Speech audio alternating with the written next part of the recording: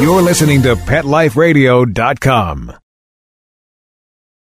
Over the years, I've been part of a lot of discussions that contrasted shaping versus prompting when using mark and reward training. The two styles can be very different, and how they get behavior from the dog is going to make a difference in how they respond. But is one method better than another? It's an interesting question, and I think both approaches to training have their pros and cons. This is Canine Nation.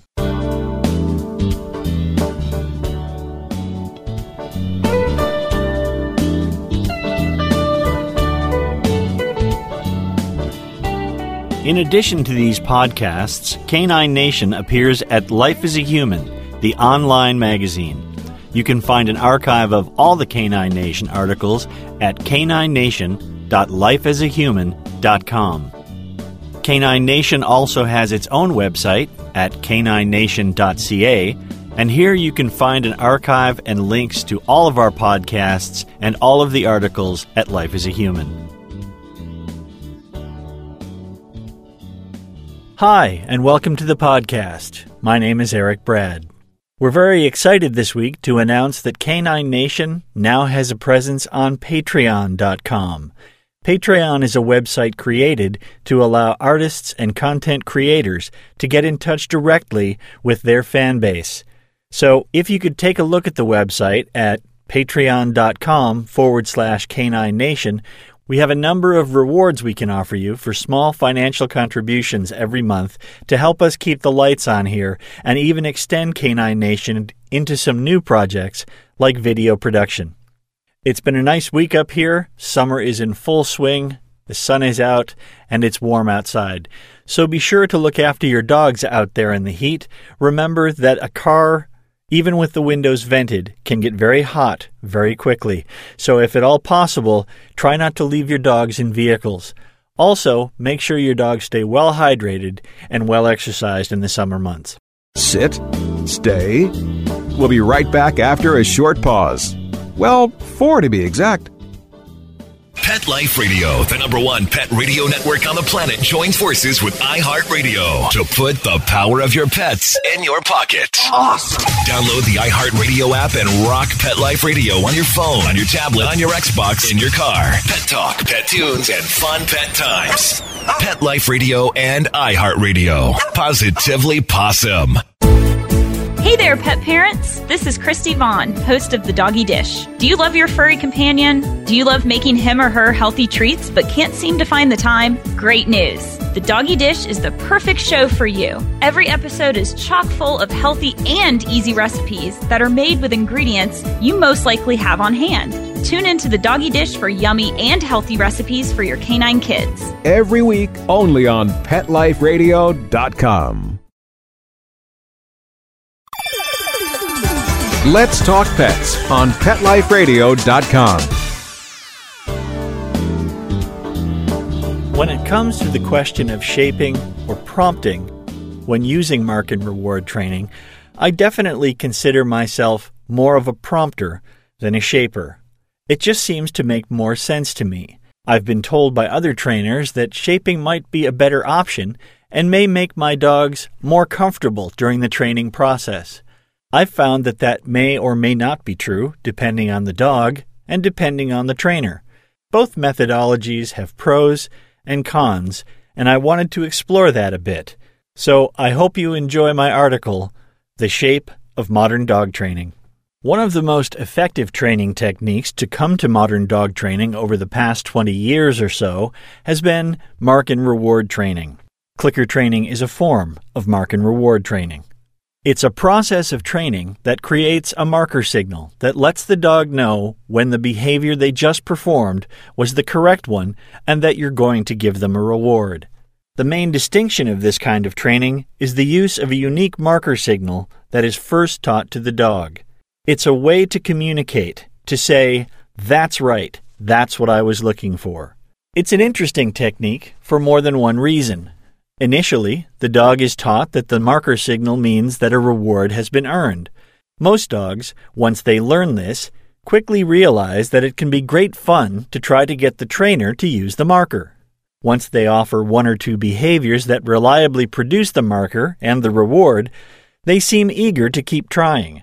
Training becomes a two-way game of the trainer trying to get the dog to produce a particular behavior and the dog trying to offer whatever behavior might get the marker and the reward. The main challenge in using mark and reward training is that I have to have a clear idea of the behavior that I want to mark, and then somehow I have to get my dog to do that behavior. The whole process depends on my dog doing the behavior so that I can mark it and then reward her.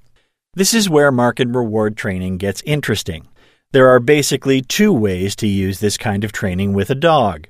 I can wait until my dog just happens to perform the behavior I want, or I can find a way to get her to do that behavior so that I can mark and reward it. Waiting for my dog to offer me the behavior I'm looking for is called shaping. It's called shaping because I have to start by marking some small behavior that may be only a small part of the whole behavior that I'm looking for. For example, if I'm trying to train my dog to sit, I could begin shaping by marking and rewarding any movement in her back end. By carefully marking greater and greater movement of my dog's backside toward the floor, she will eventually offer me the behavior of putting her backside all the way down to the floor. Another approach would be to somehow get my dog to do the whole sit behavior before ever marking anything. I might do that by dangling a bit of food back over her head so that when she looks up, she naturally sits.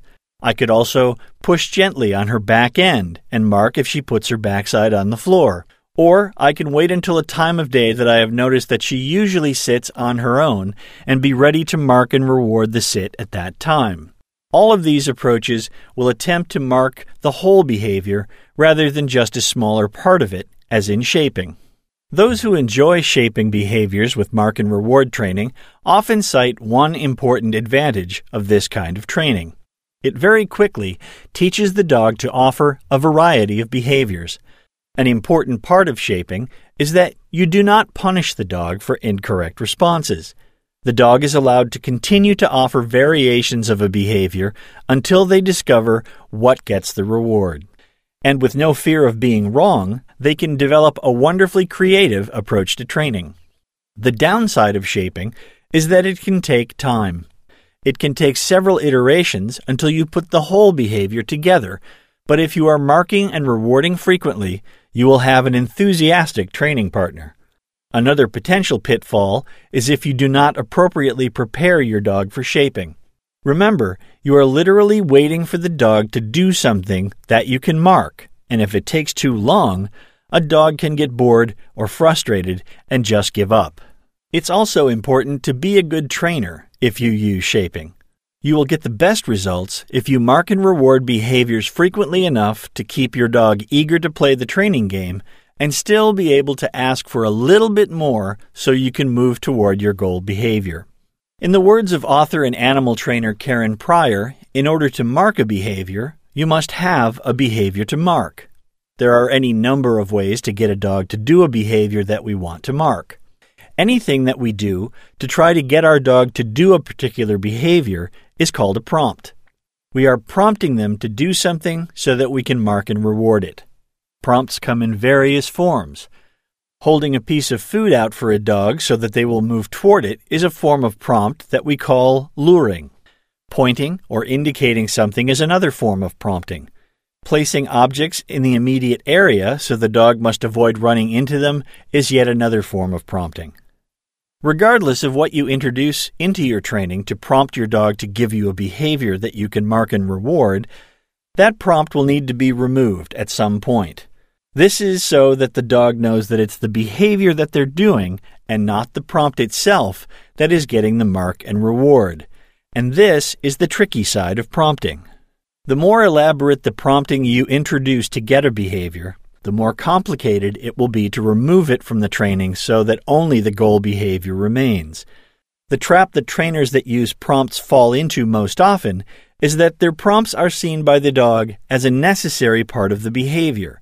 If we use a piece of food to get our dog to spin in a circle without fading that prompt out of the picture, The dog may think that they are only supposed to spin in the presence of the food. Clever trainers will often use prompts that look very much like the cue or hand signal for the completed behavior once training is finished. It simply turns that prompt into the cue for the behavior. So which approach to training makes the most sense to dogs, shaping or prompting? Well, I think that depends on what you teach your dog to expect. A dog who is largely raised with prompting may become confused and frustrated when you attempt to shape a behavior with them. That's because they expect some indicator to get them started. On the other hand, a dog who is used to being shaped is likely to begin offering behaviors without waiting for any prompting, and if you attempt to stop them and introduce prompts, they may perceive this as aversive and just stop trying. What we teach our dogs to expect from us as trainers has a tremendous impact on how successful a particular method of training will be. If I have raised my dog primarily as a prompted learner, I have an obligation to approach training armed with the information my dog will be expecting. And if I have raised my dog primarily as a shaped learner, I need to come with the appropriate patience and planning to move smoothly as I mark and reward variations on offered behaviors until we get to our goal. Both prompting and shaping can be used to achieve great results in teaching our dogs. Proponents of one method or another may have their reasons to prefer one over the other, but the truth is that it will depend heavily on what our dogs expect of us during training. Managing my dog's expectations means I'm also managing her stress and comfort levels during training. I have learned from my experience that a less stressed and less frustrated dog just learns better. And that has taught me to think things through before I begin training and come prepared to be a good teacher. Until next time, have fun with your dogs. I have 2 resources for you to check out this week regarding shaping versus prompting.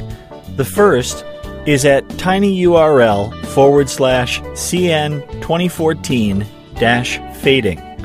It's an article on fading prompts and lures called How to Fade Prompts and Lures by Pat Miller. It's from the Whole Dog Journal. The second is a great article from Dog Training Excellence, a website that offers all kinds of tips on training. It's an article with step-by-step instructions on how to get you started with shaping. You can find it at tinyurl.com/CN2014-shaping. Don't forget you can pick up any of my ebooks from dogwise.com, a great resource for anything you're looking for with regard to dogs, DVDs, books, toys, and more. Also check out our Canine Nation Facebook page and our Canine Nation Forum Facebook group. We also have a Canine Nation Google Plus community, where you can also add your discussions if you prefer that. And finally, we have a Twitter account that you can communicate with us on. It's canine_nation.